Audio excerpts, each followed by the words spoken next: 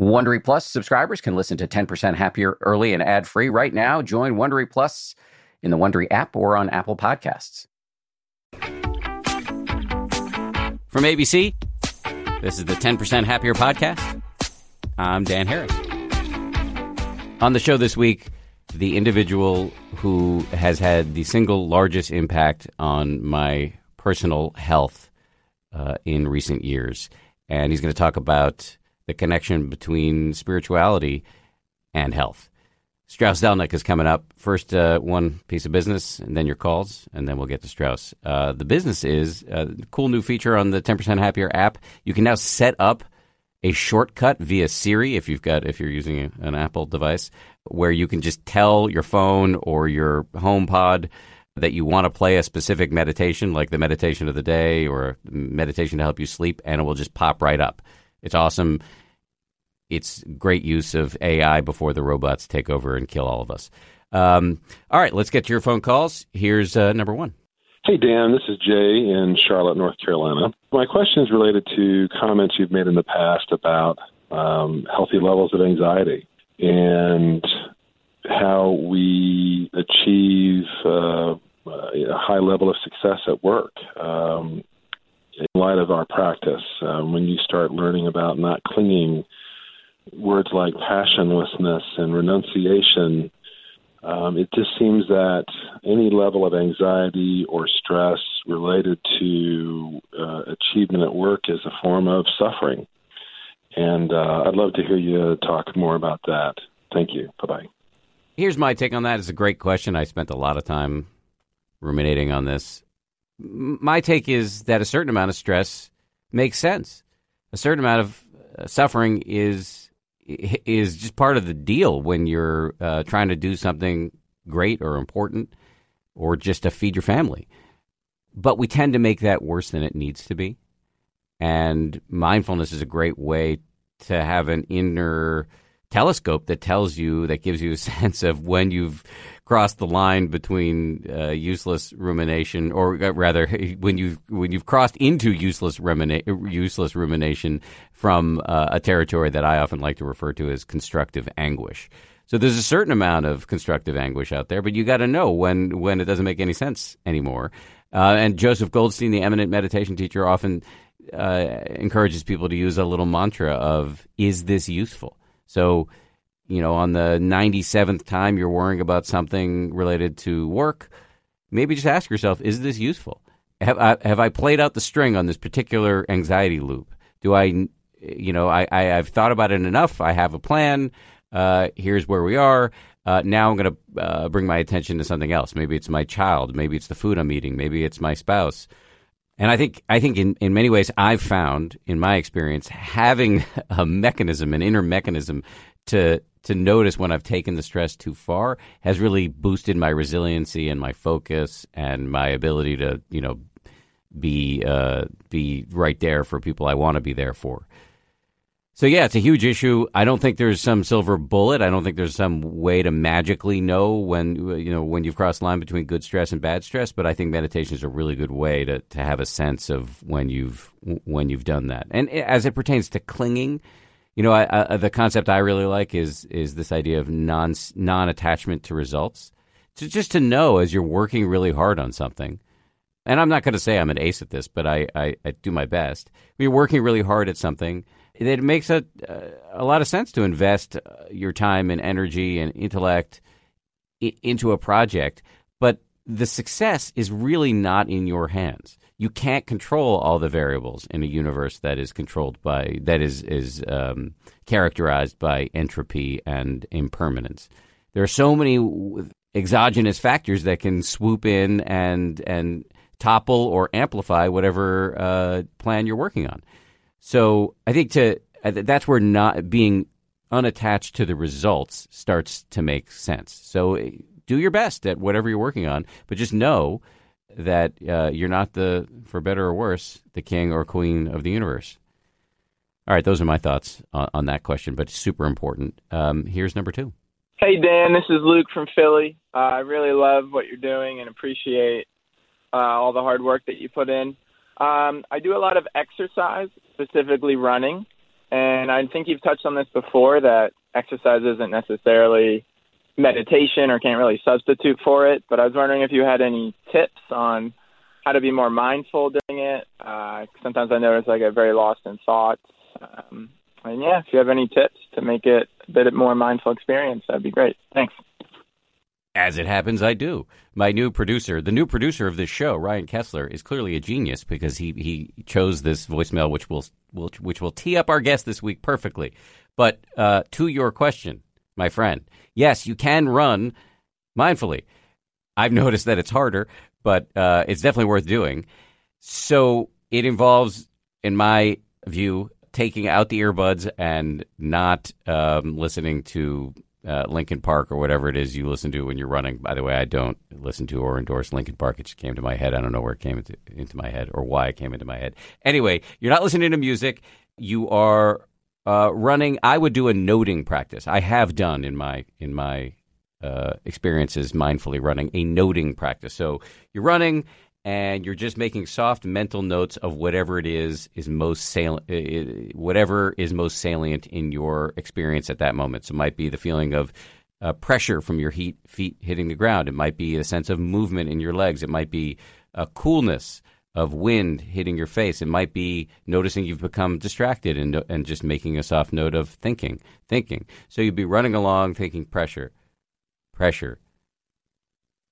hearing, thinking, seeing. And then you're going to get distracted a million times and you just start again. And so it's not complicated, but it will bring you in a truly meditative way to the experience of running. And so, yeah, I've done it before. I do it when I exercise, when I'm on meditation retreat, and I don't want to totally cheat by listening to Brett Eldridge or whatever. I'm just mentioning Brett because he was on the show recently. Then I will do a noting practice when I'm running. And it is, I've noticed, harder because when you're listening to music, you get this sort of adrenaline that you won't, at least I haven't gotten from just doing a noting practice. But it is, in my view, that's truly a way to make running meditative. So go for it. Give it a shot. Don't listen to Linkin Park. I'm kidding. Ish. Okay, our guest this week is Strauss Zelnick, who is a personal friend. I'm going to warn you up front. He is a personal friend, as sometimes happens on the show. Before we get into it, I want to talk a little bit about this. I've mentioned it before. We did this survey with podcast listeners, and I've said this before, but I think it's worth repeating, bowled over by the magnitude of the response. I mean, hundreds and hundreds and hundreds of people took time to fill out this survey. I am incredibly grateful to people who did that because it's been super useful. You're going to start seeing over the next months and coming year some real changes to this show, in part because of the survey we did, and also because of the aforementioned Ryan Kessler. We have a new producer, so there are going to be some changes, and I think they're going to be really great. And one of the things people told us is that really like to stay within the bounds of meditation, mindfulness, Buddhism, psychology. People weren't so interested in getting fitness advice from me, which is probably wise because if you take a look at me in person, anyway. You didn't want to have fitness guests on because there are plenty of other podcasts that do that. So basically where we've arrived is that we're going to do, 9 out of 10 podcasts will be right in the wheelhouse that our listeners are telling us they want to be in. But 1 out of 10, maybe 1 out of 20, it's going to be dealer's choice. I'm just going to do what I want to do. And this one falls in that category. Strauss is not some lifelong meditation practitioner.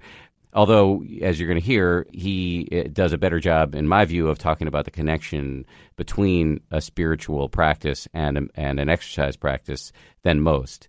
But I'm bringing him on because he's had a huge impact on me. He is 61 years old and jacked. I mean, just ripped.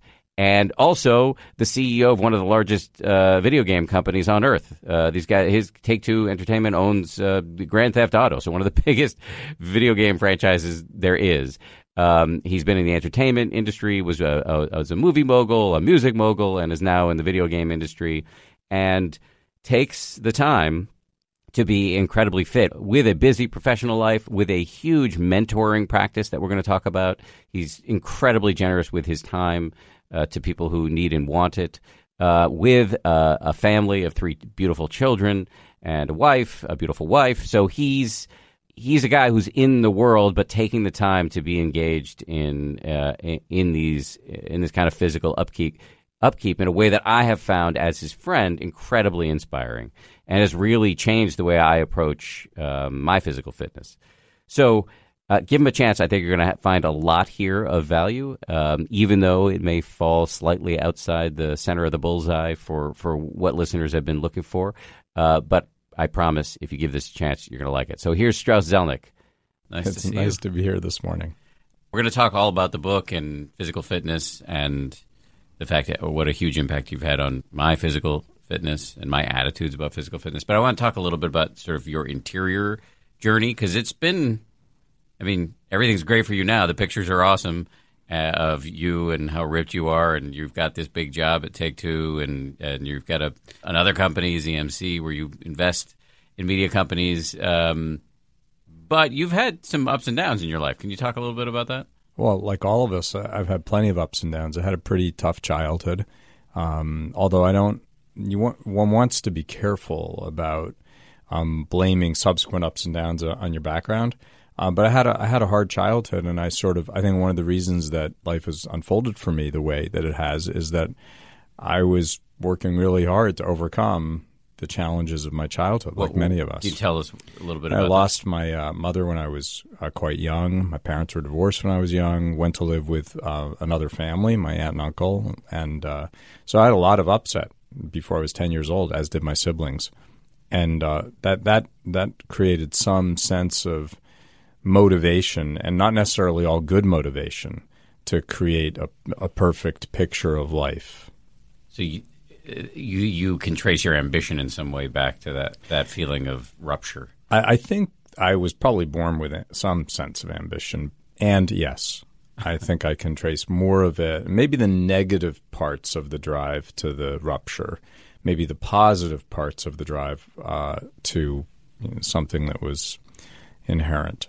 You were, and still are, but in particular what I know about your younger days, really ambitious, and successfully so. Yeah, and I think that's right, and I think I spend a lot of time coaching and mentoring people now. I don't think there's anything wrong with ambition. To the contrary, I think knowing what you want is probably the factor most highly correlated with getting what you want. And so ambition is a good thing. And I think I was also accused of being impatient. And my view is that impatience in action is probably a good thing. Impatience with regard to outcomes, not so much a good thing. And when I was younger, maybe I confused the two more than I do now. Can you break that down? I think being ambitious is great. And I think, I think people who are young being told, well, wait, your term will come, it's frustrating. It was frustrating when I was young, and I would find it equally frustrating now. I think, though, understanding what we can and can't control is pretty powerful in life. And when you're starting from nowhere, and I started from nowhere the way you did, with nothing, no connections, you have to work really hard to begin to create traction. There's nothing wrong with having great ambition, and if you don't work hard, nothing will come from it. Perhaps I would have benefited from being a little more patient in the outcomes, understanding that no matter how hard I worked, no matter how hard I tried, no matter how well things went, certain things are just going to take time. So, since we're talking about your career, it may be worth. You were the youngest studio chief? I'm not sure. First of all, dining out on being the youngest anything when you're old is horrifying to me, but I don't know if that's true in any case. But I was 32 when I became president and chief operating officer of 20th Century Fox. It's a pretty big job. I'm 47. I would be stressed out to have that job now. Stress has never really been my issue. I have plenty of concerns. The stress is actually not one of them. They also say there's good stress and bad stress. When you feel like you're in control of a situation, you experience stress very differently than when you feel you're not in control of a situation. Did you feel like you were in control when you took over that job? There were days I did and many days I did not. And after all, a great title notwithstanding, I was not the most senior guy in the organization. I reported to the chairman of 20th Century Fox, and he reported to the CEO of Fox, Inc. How did that job go for you? Ultimately, it went great. It was hard at first because I showed up. I've been president of the largest independent film company, and so I was pretty convinced I had it all sorted out, and I knew what needed to be done. What I failed to understand was that while I saw the motion picture business as one business, there was an enormous divide between the independent motion picture business, which is where I was well-known, respected, and successful as president of the largest company, and the major motion picture business, where I had no reputation, and my only experience had been as a relatively junior executive at Columbia Pictures previously. So I show up in California, thinking I have it all figured out, and Fox was a turnaround, and I did have a plan. Oh, and incidentally, I wasn't really wrong about what needed to be done. The point was not that I was wrong.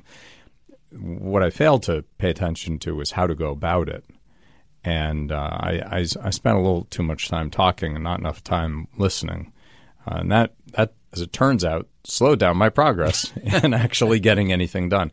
The good news is I learn, and I learn from my mistakes.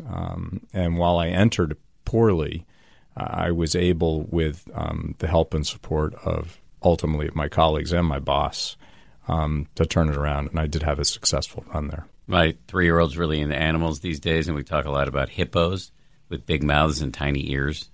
And I'm guilty of I was being a hippo. Yeah. I was a hippo. Yeah. So then you went on to get into the music industry from there? Actually, I left Fox to do my first startup in the video game business. It was in 1993, and I went to Silicon Valley, which was an unusual thing to do then. And I had the view that video games would be the next huge entertainment business, and that the economics of the video game business would be a lot more beneficial than the economics of what was a very mature, and today is an even more mature, motion picture business. You don't have to pay actors. Well, not just that. There are many attributes of the motion picture business that make it a challenging asset class, and did then. And I do tend to see things as they are. And I was actually right about that. It took much, much longer for the business to develop than I'd expected. And so it was very early days. But as it turns out, I called it right. That the business in those days was probably 1993, I don't know, under $100 million business. Today, it's a $140 billion worldwide industry, much larger than the motion picture business or the music business. But nonetheless, you got into music. How did that transition happen from your first foray into video games into going into music? So were you right too early? I may have been right too early. I certainly was right too early for my own taste. I missed running a big business. I don't think I had gotten that out of my system yet. And I was recruited by BMG, which was another turnaround. It was 5 out of 6 of the music companies. It was the peak of the music business. So there's a lot of excitement about it. This was 1995. And they recruited me, and Crystal Dynamics was on a very good footing at that point. And there was great leadership step into my role. So even though it was only a couple of years later, I felt comfortable moving on. I was still a very large shareholder. And I moved to BMG, where I started, among other things, a video game business, BMG Interactive. And we, as a team, turned around the music business. And we had record years for the company in terms of revenue, profits, market share, and Grammy wins. By the time I left, 6 years later, we were number 2 in the business. Okay, so resume, we've only done part of it, but just looking at your resume, you had gone to Harvard Law School, you went on, you had all these a friend of mine calls them BBJs, big jobs, and a beautiful wife who is a friend of mine and Bianca's, and wonderful children. But there was some inner sort of health and spiritual turmoil. Can you talk a little bit about that? Well, it was more than a little. I think I was anxious all the time. I think I prided myself on being the calmest guy in the entertainment business. And I certainly did come across that way. Very little could rattle me. And if you're doing turnarounds all the time, you have to be in that position. But my interior life was really spiky.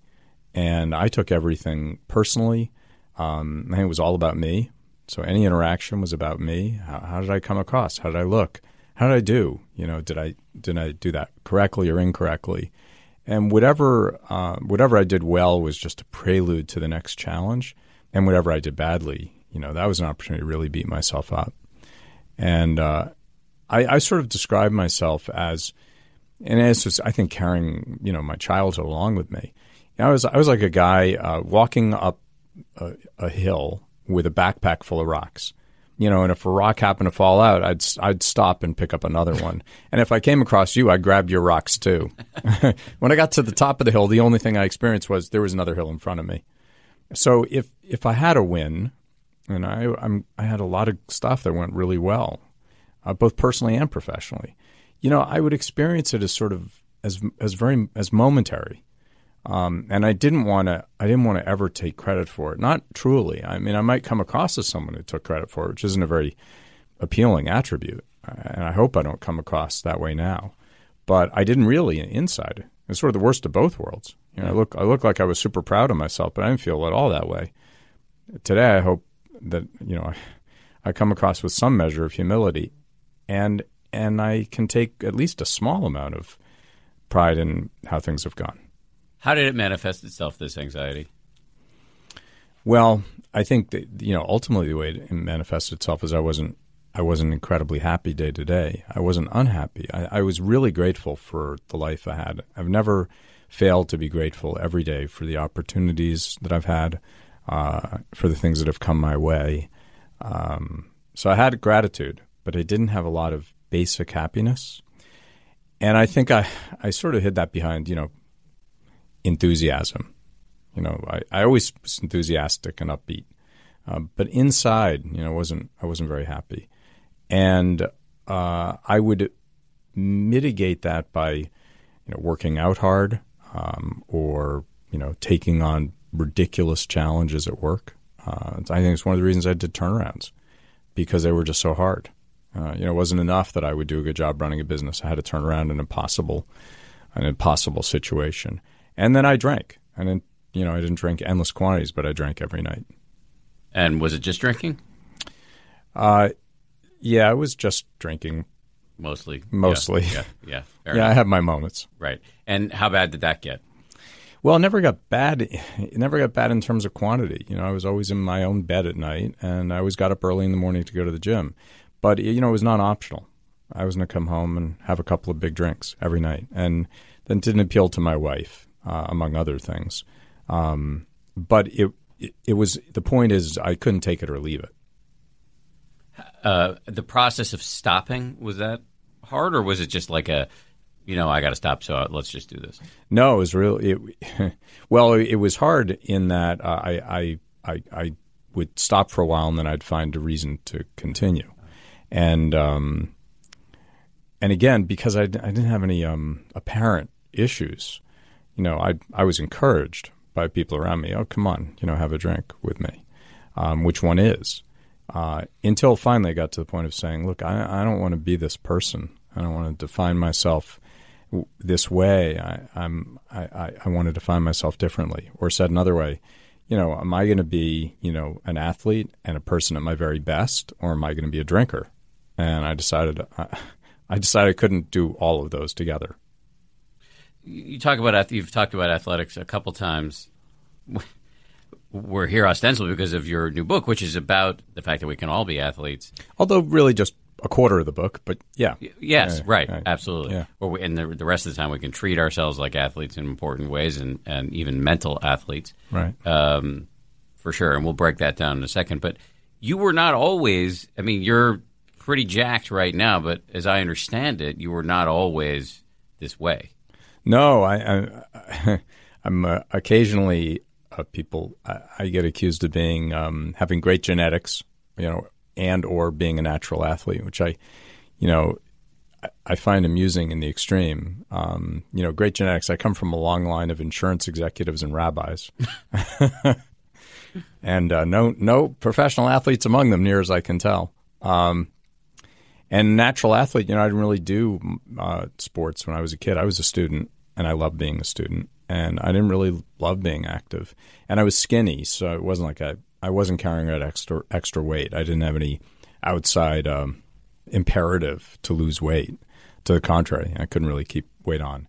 So I did lift weights when I was a teenager just because I was so skinny. It didn't seem to have much of an impact. I'm sure I wasn't doing it correctly. I know I wasn't doing it correctly. And I ran because I was light, so I could run. I played some squash, not particularly well, which I've now picked up again. But that was it. I was primarily a student. How'd you end up getting so into it? Because you work out sometimes twice a day now. Well, I think it was a process of letting go of fear and embracing something that could be fun that I'd never thought would be fun. So I think one of the reasons that I wasn't so into sports is that I wasn't a natural athlete. I wasn't gifted. And I thought I looked goofy. And if I did things that, I was good at, like studying or working later, I wouldn't look goofy. I didn't look goofy studying. I was good at it. And I certainly didn't look goofy working, at least not most of the time, because that went pretty well.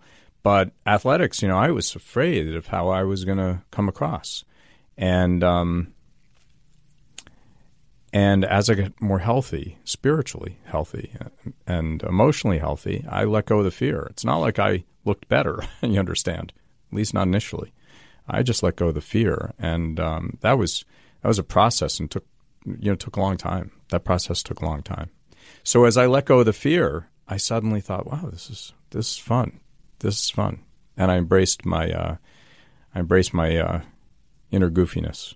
I remember when I started running a few years ago. I picked up running because I really was such a bad runner that I thought, well, this is standing in the way of the rest of the sports I'm doing, and I don't like running much.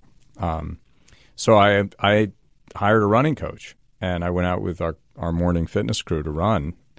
And one of my buddies said, "You actually look like a wounded animal." and I did, and you know what? I was okay. I found it funny too. But when I was a teenager, I wouldn't have found that funny. Right. Let's talk about the book, and then I'll get to the million other sort of questions that are swirling around in my head. In the book, there are 4 pillars to your plan for how we can all, sort of get ourselves together. Let's just kind of break those down, and then I'll ask you a bunch of questions based on that. So what's the first pillar? Well, before we get into the pillars, the starting point is, what are you trying to achieve? Yeah. Because if you don't know what you want, there's absolutely no point in pursuing anything in life, in my opinion. And the book's called Becoming Ageless, but none of us is ageless. We're all aging, of course. And the book does not imply you're going to live forever. To the contrary. In fact, being fit probably doesn't even extend your lifespan. The implication in the book is, let's not define ourselves through the lens of age. I spent a long time being young. We talked about this earlier, and being told you're too young to do a long list of things. Well, as it turns out, that wasn't true, actually. And, it seemed very quickly to switch to, now you're too old to do too many things. And I can't tell you how often people say to me, well, aren't you slowing down? When are you thinking about retiring? That's not, that is not based on the fact that I'm bent over and hobbling around and coughing, because I'm not. That's based on the fact that I'm 61. And people have a point of view about what it means when you're 61. So the starting point is, you don't have to define yourself through that lens. And then the book dives in and says, and here's a program that's going to keep you looking as good as you can, feeling as good as you can, being mentally clear, and living your best life at any age. And the 4 pillars of that are taking care of your health, making sure you go to the doctor, having some kind of exercise program, and pretty flexible about what that looks like, pursuing a healthy diet, not a crazy diet, but a healthy diet, and having an inner spiritual life, which I know is the thing that's most important to you, Dan, as we talked this morning. And I think it's a crucial element in being your best self. So let's break those down one by one. The first one, taking care of your health. First of all, you've heard me say this before, and I probably have already said it in this conversation, that just seeing you, I remember being at your 60th birthday and thinking, oh my, and we'd worked out together a million times before, but somehow on your 60th birthday it really hit me of how fit you are. And I'm thinking, all right, this guy's bunch of years older than me, but I can up my game even now, even in my late 40s. I can be the best shape of my life. And that I found to be a really, for lack of a less trite word, inspiring thing. So the four things that I've been pursuing these subsequent to our many, many conversations about it. One of them is, like, go see the doctor. Right. Which is, we shouldn't have to tell people this, but people don't do it. That's exactly right. And there are certain screenings that will detect illnesses that otherwise are going to kill you that are completely curable. So if you don't have a colorectal screening, you run the risk of developing cancer that is completely curable if appropriately detected. If you're a woman, you should be having mammograms regularly for the same reason that most breast cancers can be effectively treated. Not all, sadly, but most, if detected early. How many people do you know who say, well, I never go to the doctor? Yeah, I know I should, but I never go to the doctor. Well, that's just not going to lead to good things. So you should get an annual checkup. You should go to your dentist and get a cleaning every 6 months. And you should do what the doctor and the dentist says. Second pillar.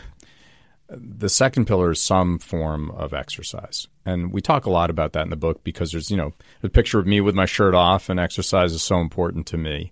But the book really isn't a washboard abs in 3 weeks kind of book. You can buy a book like that. It's not going to help you because it doesn't work. It's great for marketing, but it doesn't work. But my advice is start moving if you don't move. And if you start moving and if you're gentle with yourself and if you pursue a very gentle induction program, you can slowly add fitness to your regime. And then you can decide just how intense you want that to be. In my case, I really enjoy it. I want to look my best. It may not be my finest attribute, but I do. And I love training with my friends, and I love sports. That may not be to everyone's liking, but to ask people, as I do, can you go take a walk for half an hour 3 times a week? Ultimately, this isn't how you start. And can you do some weight-bearing exercise, maybe twice a week for half an hour? If you just do that, which is not much, and less than our government recommends, incidentally, that will get you in a very good place compared to being sedentary. Now, if you do what our government recommends, which is get about 5 hours of exercise a week, that's a lot for most people. You really have an opportunity to live like a middle-aged person until you're no longer alive, which to me is sounds like a pretty good deal. Yeah, definitely. If you just get back to, you said that maybe it's not your finest attribute to want to look your best. Maybe it's not my finest attribute either, but I feel that way, and I'm constantly. I mean, I know in my case it's kind of an unhealthy dialogue about the fact that I have a little bit of a belly, even though I'm overall skinny. But yeah, the fact that the picture of you looking jacked in the book, I find that inspirational and annoying. Well, my wife's more on the just finds an annoying side. One of the things I love about Wendy. So, it depends on the person. Most of people you see in the gym, whether they will admit it or not, are there partially because they want to look good. And I don't think there's anything wrong with a healthy amount of vanity. An unhealthy amount probably is debilitating, and those inner dialogues can be destructive, and I, too, engage in them. Or said another way, I don't know too many people who are as intense about fitness as I am who don't have body dysmorphia of some sort or another. Okay. How do you keep that in check? Probably don't, frankly. I mean, I don't think that's my finest attribute. But again, it's really typical of people who train a lot, and no one talks about it. No one wants to talk about it, particularly men. It's funny because I have a nutritionist right now. I went, as you know, I stopped eating animal products. I don't know when this is going to post. And sugar. Yeah. So the sugar. You're my idol. Because we should say, we'll get to this in the eating part soon. You do eat a little bit of sugar, and that's, I think, comforting to people. So sugar was about a year ago, and about a half year ago I stopped eating animal products, and I did it incorrectly and really had some negative health ramifications. And I found this nutritionist who was recommended to me by a friend who's extremely fit and also a vegan. And this guy's a vegan bodybuilder, and I really like him. And he is very interesting in that we'll talk about. He'll say, how do you feel you're looking right now? And I'll always give him my spiel about, I don't like the belly, and he'll say, do you think this is unhealthy or do you think it's motivating? Because people in my line of work and his line of work is he's a bodybuilder fall into body dysmorphia and it becomes unhealthy. And he's like, I just want to I want to flag that for you because you need to keep an eye on that. That's right. Which I find laudable because, as you said, most people, especially guys, are not talking about this. That's right. It's really just not discussed. Women talk about it all the time. Men don't. So you don't want to hold yourself up as a model for keeping this in check. But what I would recommend, or what I try to do in myself, is mindfulness. Just if you have some visibility into your own mental processes and you see that you're just stuck in a loop of self-recrimination about whatever physical attribute it is you're perseverating over, then you might just notice, oh, this is happening. Maybe I can focus on something else. Exactly. That's right. And obviously have other things in your life. If you find that I will run into people who will go to extremes on all 4 pillars that are in the book. Way too much exercise, way too much focus on diet. I'm not sure there's way too much focus on spirituality, but I suppose there can be. Absolutely. There can be. I mean, there are people who, you still have to get up and go to work. Yes. After all. And even way too much focus on health. You're spending all day long, scouring the internet and, getting tests. And, yeah. Hypochondria, for sure. Yeah. So I think you can overdo absolutely anything. And the question is, as you said, can you be mindful and then make your own choice about, where you fall? One of the choices I've made is I try really hard not to step on a scale. I found out, and this was recommended to me by Sean Perrine, to whom the book is dedicated, unfortunately passed away young of lung cancer, who was editor-in-chief of Muscle and Fitness. The guy was in incredible shape at the age of 50. And he said, I never weigh myself because what's the point? All I have to do is look in the mirror and see how I'm doing. And I thought, yeah, that's probably the right thing. And I would weigh myself, and I had in my mind a target weight. And if I exceeded it, I'd feel bad about myself without regard to how I looked or felt or had performed that day. And the worst part is if I were at or under the weight, then I think I gave myself permission to eat things that I really shouldn't eat. Right. So I'm not sure there's a good result either way. And I've tried, therefore, to stay off the scale. This show is brought to you by BetterHelp. I got to tell you, I feel so much better when I talk about my anxiety instead of keeping it bottled up. There's an expression that I first heard from the great researcher and also Zen practitioner Robert Waldinger, never worry alone.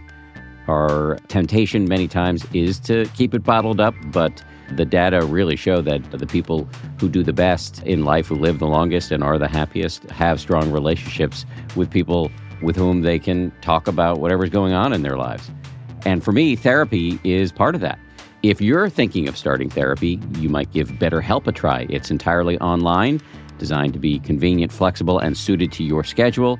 Get it off your chest with BetterHelp. Visit BetterHelp.com/happier today to get 10% off your first month. That's BetterHelp, HELP.com/happier.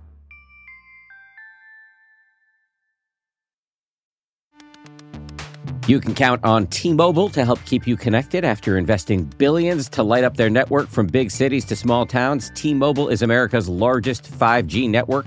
Plus, when you switch to T-Mobile, families and small businesses can save up to 20% versus Verizon and AT&T. Visit your neighborhood store or T-Mobile.com to switch. Plan savings with T-Mobile. Third line free on essentials via monthly bill credits versus comparable available plans. Plan features may vary. Credits stop if you cancel or change plans.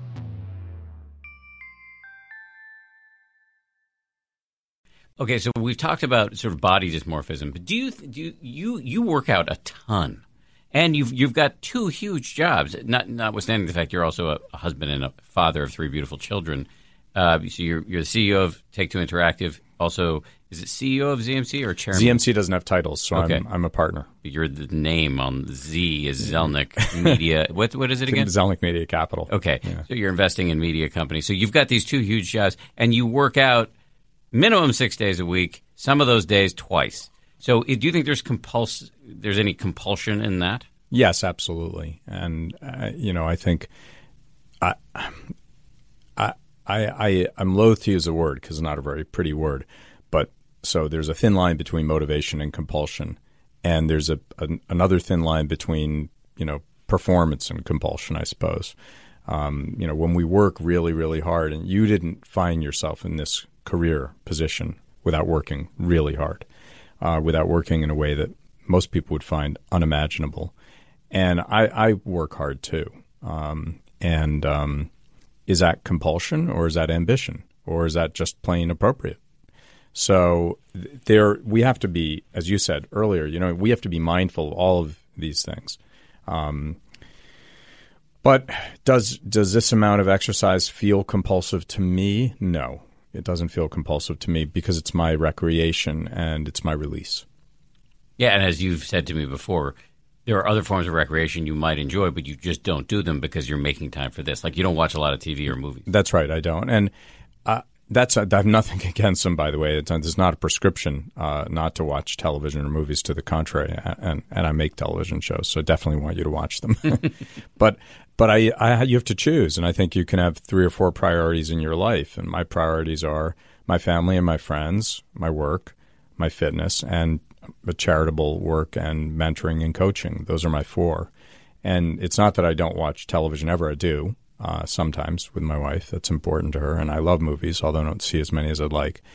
But it's just not on the top list of priorities.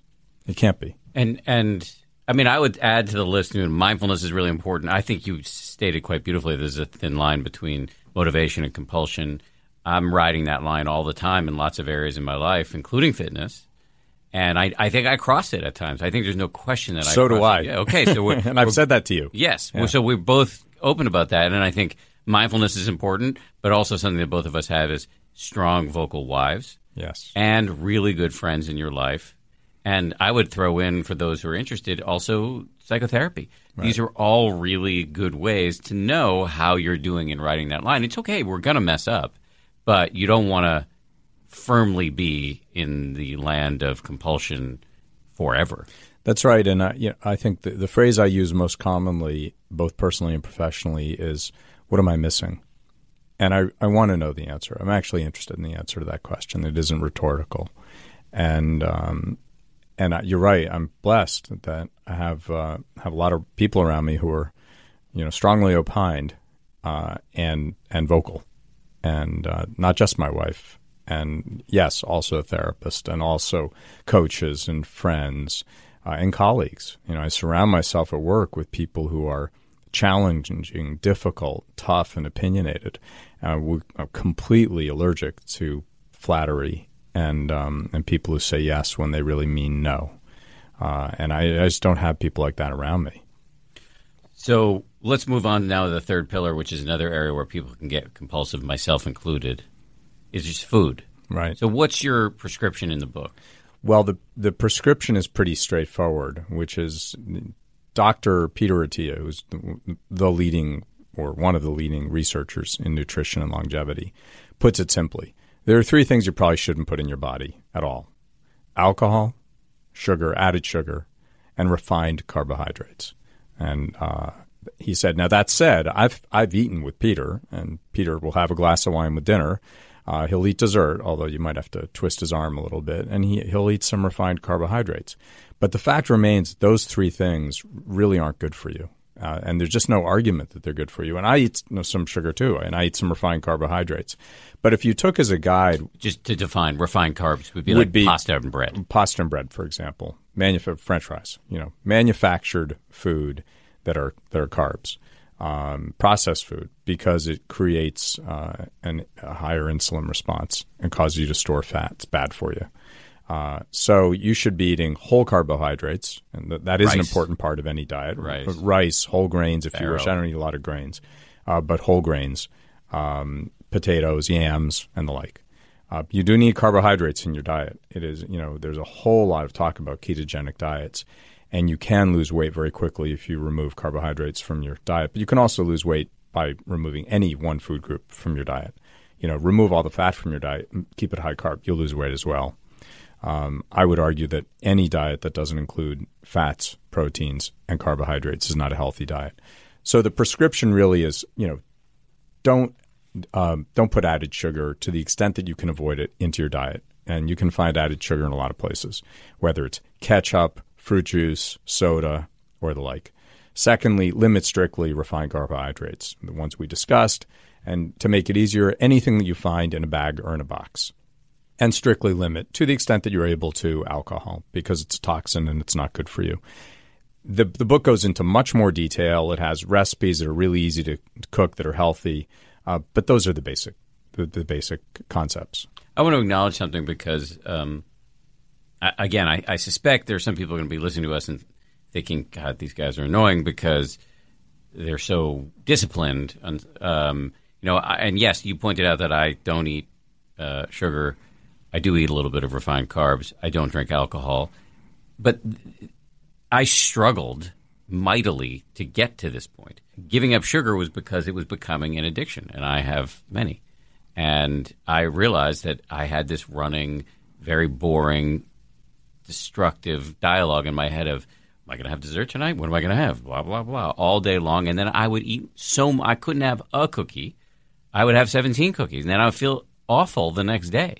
So about a year ago, I just said I can't. I was inspired by my friend and a woman who's been on the show a bunch of times, Gretchen Rubin, she went through a similar thing, and she just went cold turkey. Something I thought I could never do, but on the 1,000th time that I woke up feeling like crap from overeating sugar and was in a bad mood all day, I just said, okay, I'm done. And I went through a similar struggle around animal products because I just couldn't abide eating them anymore. But I don't want to pretend that this is easy. Food issues are really tough. Food issues are hard because with regard to alcohol, you can just say I'm not drinking alcohol, period. But with regard to food, we're still eating. We have to eat. And so it's very difficult. And, I put myself in that category too. Sugar and refined carbohydrates are bad for you. I just said it. And yet I eat dessert. Now, I try not to eat endless quantities, and I'm not obsessing about sweets all day long, thankfully. But I'm not prepared yet to give it up. That isn't by way of saying, and therefore it's healthy. It isn't healthy. But one makes a choice about how you want to live, and we can't all be perfect all the time. So it takes discipline to do what you do, and it takes some discipline for me to maintain the diet that I'm on, even though it's reasonably flexible diet at this point. Interestingly, it would actually take more discipline for me to do what you do than to do what I'm doing. Right. So it's easier for me to do abstinence rather than moderation. Well, you know yourself this way, and you're wired that way. And certainly with regard to alcohol, I find abstinence is the only correct approach for me. But with regard to food, I'm not there yet. Maybe I should be there, or maybe I will get there over time. I think I want to encourage people to see themselves as they are. You see yourself for who you are, and you make an appropriate choice for yourself that leads you to better health and more happiness, actually. I think I see myself for who I am, and I'm tailoring my approach to that. And for other people, this isn't worthwhile at all, although they're probably not listening to us today. Let me just get into alcohol for a second, because I quit not because I had a problem with alcohol, but because I just developed an allergy to it, and it just makes me feel awful. So I just stopped. I quit other stuff like cocaine because I was giving me panic attacks, which are inconvenient if you're in the business of talking on television.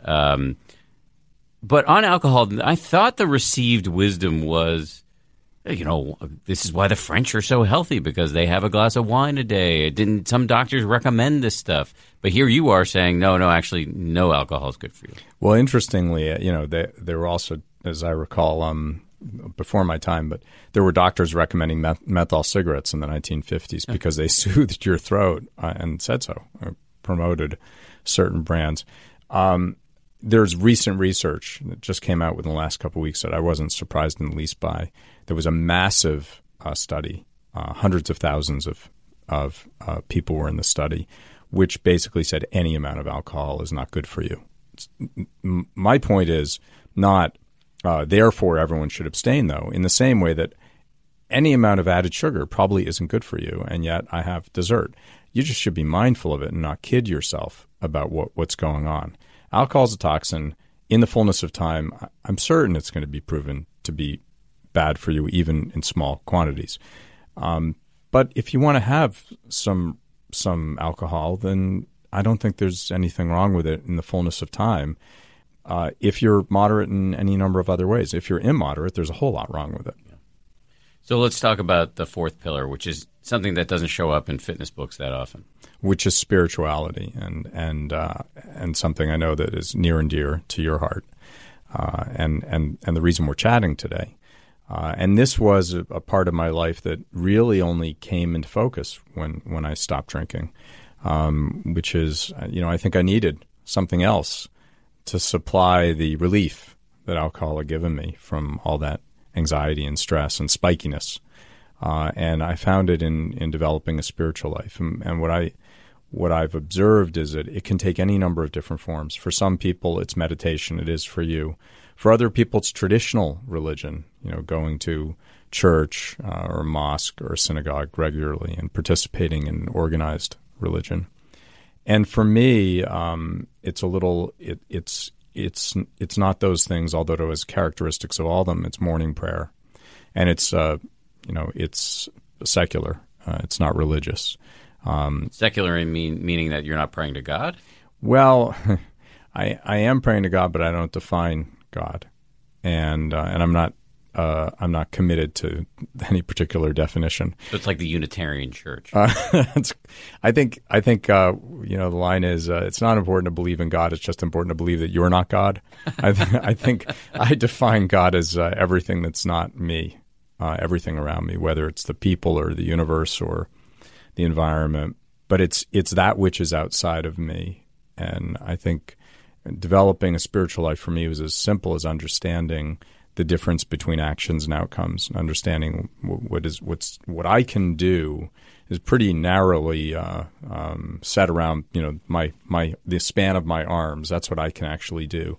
And what occurs is the interaction between the span of my arms and everything outside of it. And so when I'm praying, what I'm really trying to do, as opposed to having the world align itself to me and my desires, having me listen to the world and align my desires and me with it.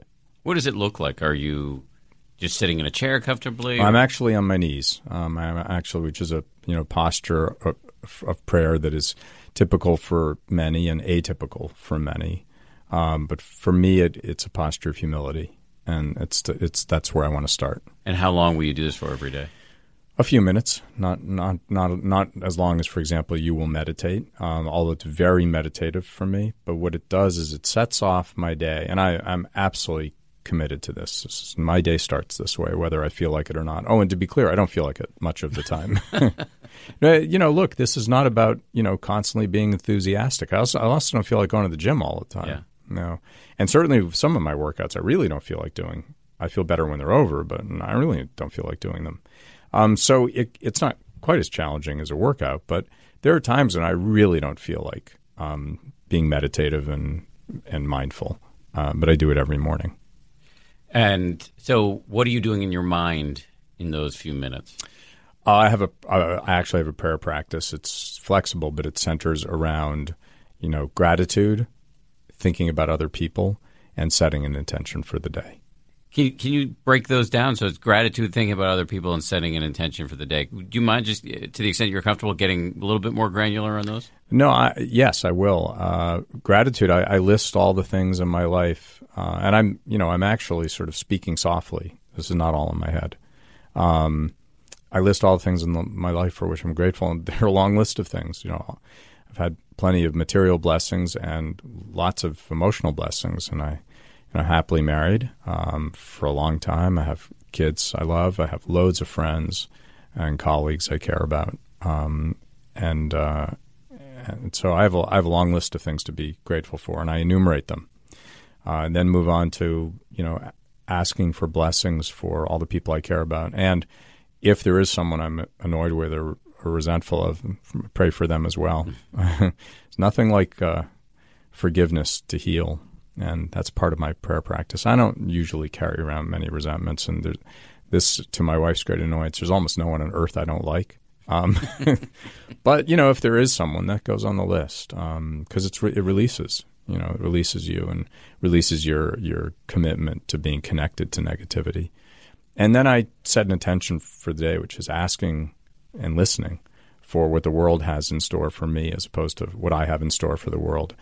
Trying to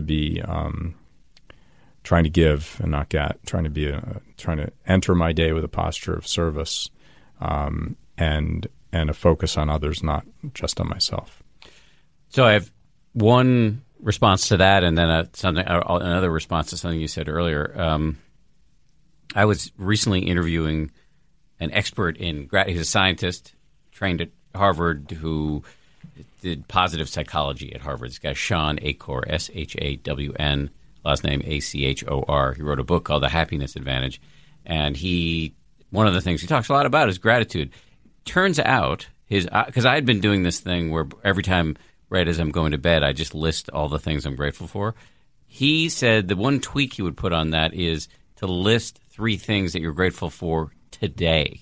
In other words, things that happened today, because his argument is that teaches the brain to scan all the time for great things, which is a great way to overcome the negativity bias that's baked into us by evolution, where we're always looking around for threats. I think that's a great piece of advice. I hadn't heard that before.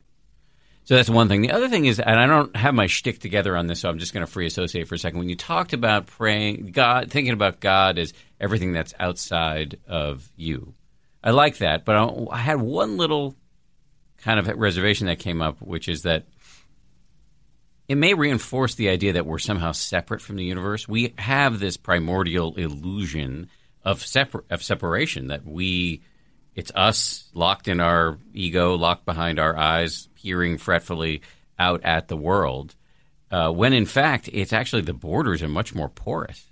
And somebody said something recently that I can think of once in a while when I'm meditating, which is like, you are nature. I mean, we're all a part of the same thing. We look at an animal and think that's nature, but you are nature, and you are integrated into this whole thing. So it seems to me that God is just a touch more complex than what you were describing. But again, I'm not dogmatic about this. I just want to get your response. I think it's a great observation. And I think as I try to let go of self in my morning prayer, there's a much greater likelihood that I'll feel at one with what's outside of me. And the starting point is simply to say, this shell is me, and all these burning desires inside are me, and everything else is God. And I want to let go of what's inside me and listen to what's outside of me. And I think you're right. A higher expression that would then feel being integrated into what's outside. And I think it's a path that I hope to be on, but I'm probably not there yet. I'm not sure if one ever gets there, but I'm probably not there yet. I see it exactly as you do. This is all an illusion, and what we've created, and pretty much everything that we do all day long is completely flies in the face of reality, which is that we enter this world with nothing, and we will all leave with nothing. Oh, and by the way, we'll all leave. Yeah. And even that, something as simple as that, most people are in denial about. Most people, I'm looking across the table at you now. Most people are like, yeah, I know you're going to die. Me, however, no, I'm going to live forever.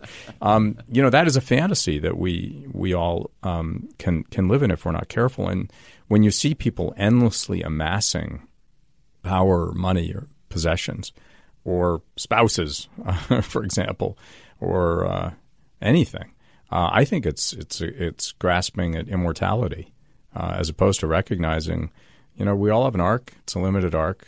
We get to do this once. What are we going to make of it? And so when you say ageless, you are not referring to defying the laws of nature. Certainly not. And I have friends. All you have to do is go to Silicon Valley. You can run into people who literally believe that they're going to live forever. They talk about the escape velocity, which is every year, if you can push out your death by more than a year, then you've reached escape velocity. You're never going to die. And you can actually find literature on this topic. Kurzweil, among other things, believes this, and he's still alive. Where medical science is continuing to increase my lifespan every year for more than a year. You do the math.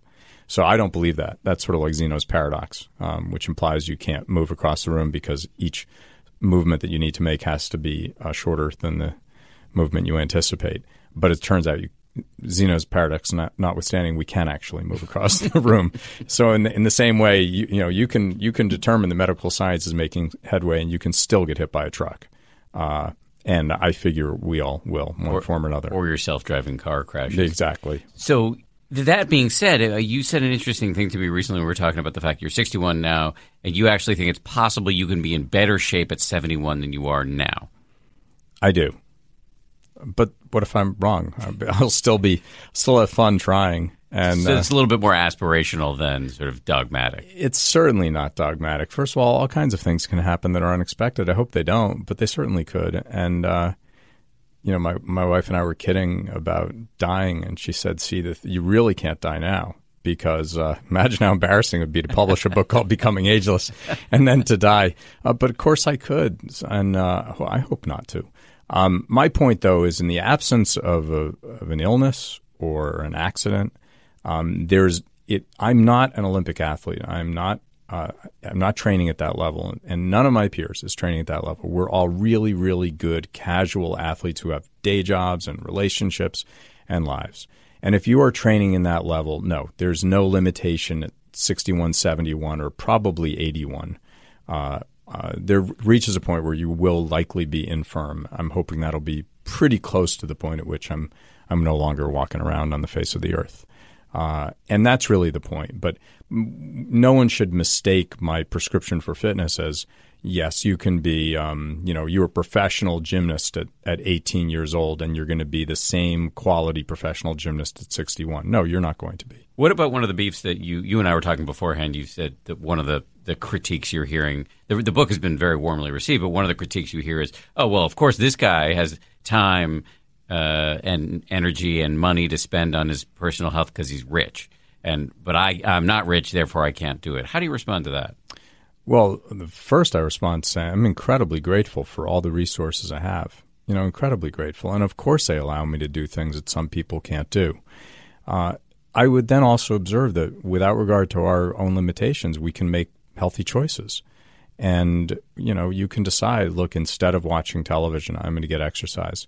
And you can join a gym like Planet Fitness or Blink for less than $20 a month, which is, I'm guessing, most people, not everyone, can divert $20 a month from other expenditures if fitness is a priority. And if you really can't, there's plenty of stuff you can do body weight. You can get outside and walk, or if you want, you can run. There are numerous activities that truly are free. So both are true. I am blessed, and I'm grateful for those blessings. And it does allow me, for example, to join a bunch of different gyms and, train where I want and go on fun cycling trips. But it is not true that you can't eat healthily. The food that is most recommended is very inexpensive. Certainly, as you do, you don't eat animal products. That's way less expensive food than a diet that includes bags and boxes and cakes and the like. You're eating, whole grains and vegetables and fruit. It's about as inexpensive a diet as you can have. So let's make sure that we're not engaging in limitations as excuses. That doesn't mean I don't have blessings. I do. Is there anything I should have asked you but didn't? Well, you've been pretty good about asking good questions, but I guess I would probably ask, okay, so given all of this, what you do and the life you have and where you're at, are you happy? Are you? Yeah, I'm really happy. I'm really blessed. I'm really happy. Happy. I've seen you a little annoyed before. I get irritated, but it's rare. Yeah. I'm trying to think when you would have seen me irritated. Well, what's coming to mind is the four of us were sitting down for dinner one night. You were actually in pretty good mood, but you used an expression of somebody took my sweater. Oh, right. Someone borrowed my sweater. Yes. That's my wife's expression. Which mean basically, it's a long story, but it basically is a way of saying people are kind of pushing the limits with me a little bit. Yeah, people are asking a little too much. And you sometimes feel like when you orient yourself to giving and not getting, and then there are times when I think, and this is my fault. This is no one else's fault, but there are times when I can feel like, oh, yeah, I sort of meant I want to give and not get, but what I really want is to get. Maybe you saw me in a moment where I wasn't at my most spiritually healthy. It was not what I would call unhealthy. It was we were going around the table talking about how we were. Let me just go back to this idea of because I don't think we spent enough time on this service piece. Because you take this really seriously. It's one of the first things we ever talked about. You have an open door policy. You do a ton of coaching and mentoring for people. Were you doing that in your 30s and 40s too, or was it something that started to happen later in life? No, I was always doing this. And this came from a place, I wanted to be in the entertainment business, and I had no connections whatsoever. My dad was a lawyer and not in the entertainment business. And so I tried to get connected to people and go see them, and I wrote over the transom letters. This is days before email. And calls, and no one would see me. And it was really hard to break in the entertainment business. So I made it a commitment to myself when I got my first job, which was at Columbia Pictures, that if someone wanted to talk about business or anything, I'd always have an open door. So it's purely about career stuff and entertainment. And I did. And because I had an open door, people came to see me, not because I had much to offer. I don't think I did. And I wasn't senior in the beginning, of course. I was a junior executive at Columbia Pictures. But I started talking to people. And so word got around at the business schools and at colleges that if you want to get into entertainment, this guy, no one else will see it, but this guy will. And so people came to see me. And then that turned into a coaching and mentoring practice that I developed over a long period of time. And that became really important to me because I looked at life and said, what do I do for a living? I provide people with light entertainment. I'm proud of what I do. Don't get me wrong. And I love it. But I'm not curing cancer, and what I do will never be remembered after I'm gone.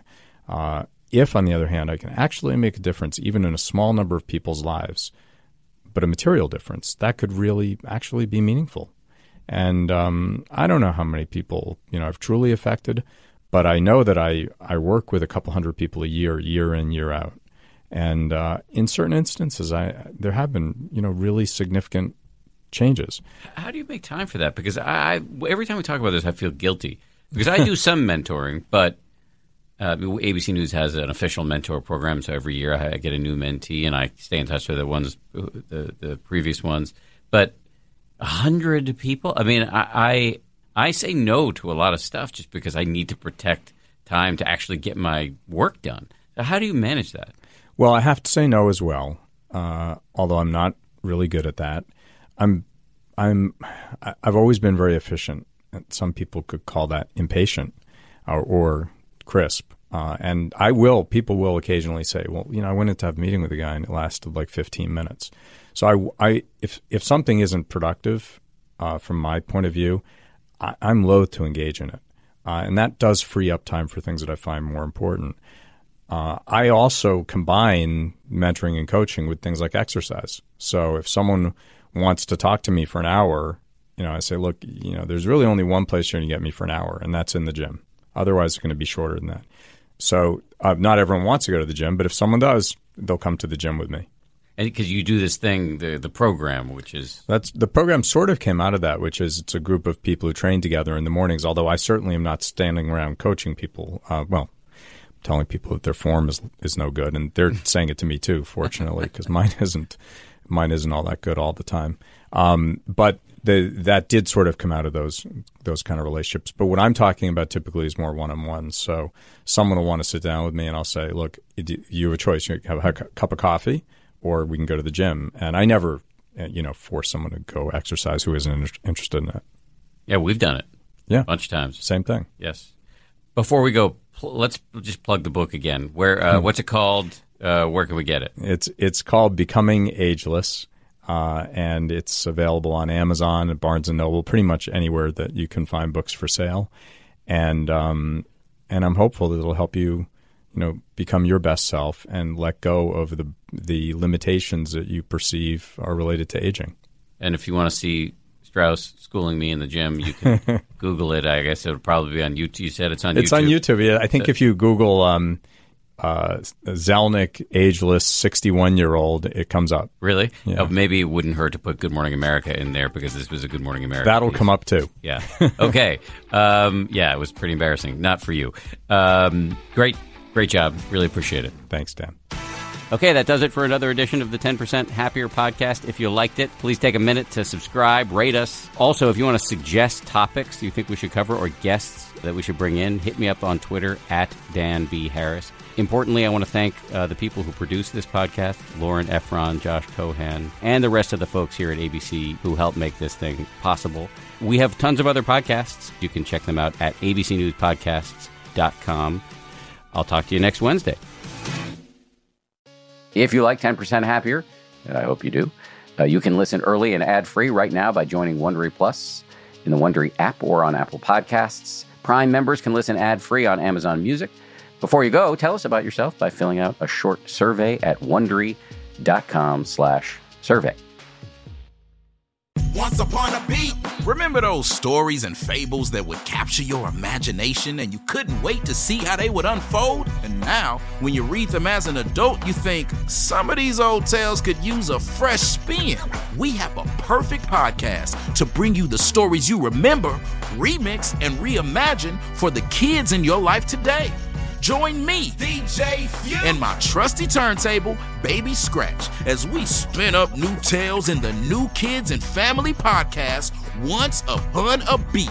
Wondery and Tinkercast are bringing you a jam-packed, music-filled weekly party where hip-hop and fables meet. It's Once Upon a Beat. Follow Once Upon a Beat on the Wondery app or wherever you get your podcasts. You can listen to Once Upon a Beat early and ad-free right now by joining Wondery Plus in the Wondery app or Wondery Kids Plus in Apple Podcasts. Once Upon a Beat. I'm Shimol Yai, and I have a new podcast called The Competition.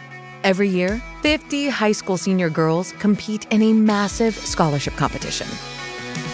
I wouldn't say I have an ego problem, but I'm extremely competitive. All of the competitors are used to being the best and the brightest, and they're all vying for a huge cash prize. This will probably be the most intense thing you've ever gone through in your life. I remember that feeling because I was one of them. I lost. But now I'm coming back as a judge and also a kind of teen girl anthropologist. Because if you want to understand what it's like to be a young woman in America today, The Competition's not a bad place to start. Hopefully, no one will die on stage tonight. From Pineapple Street Studios and Wondery, this is The Competition. Follow The Competition on the Wondery app or wherever you get your podcasts. You can listen to The Competition early and ad-free right now by joining Wondery Plus.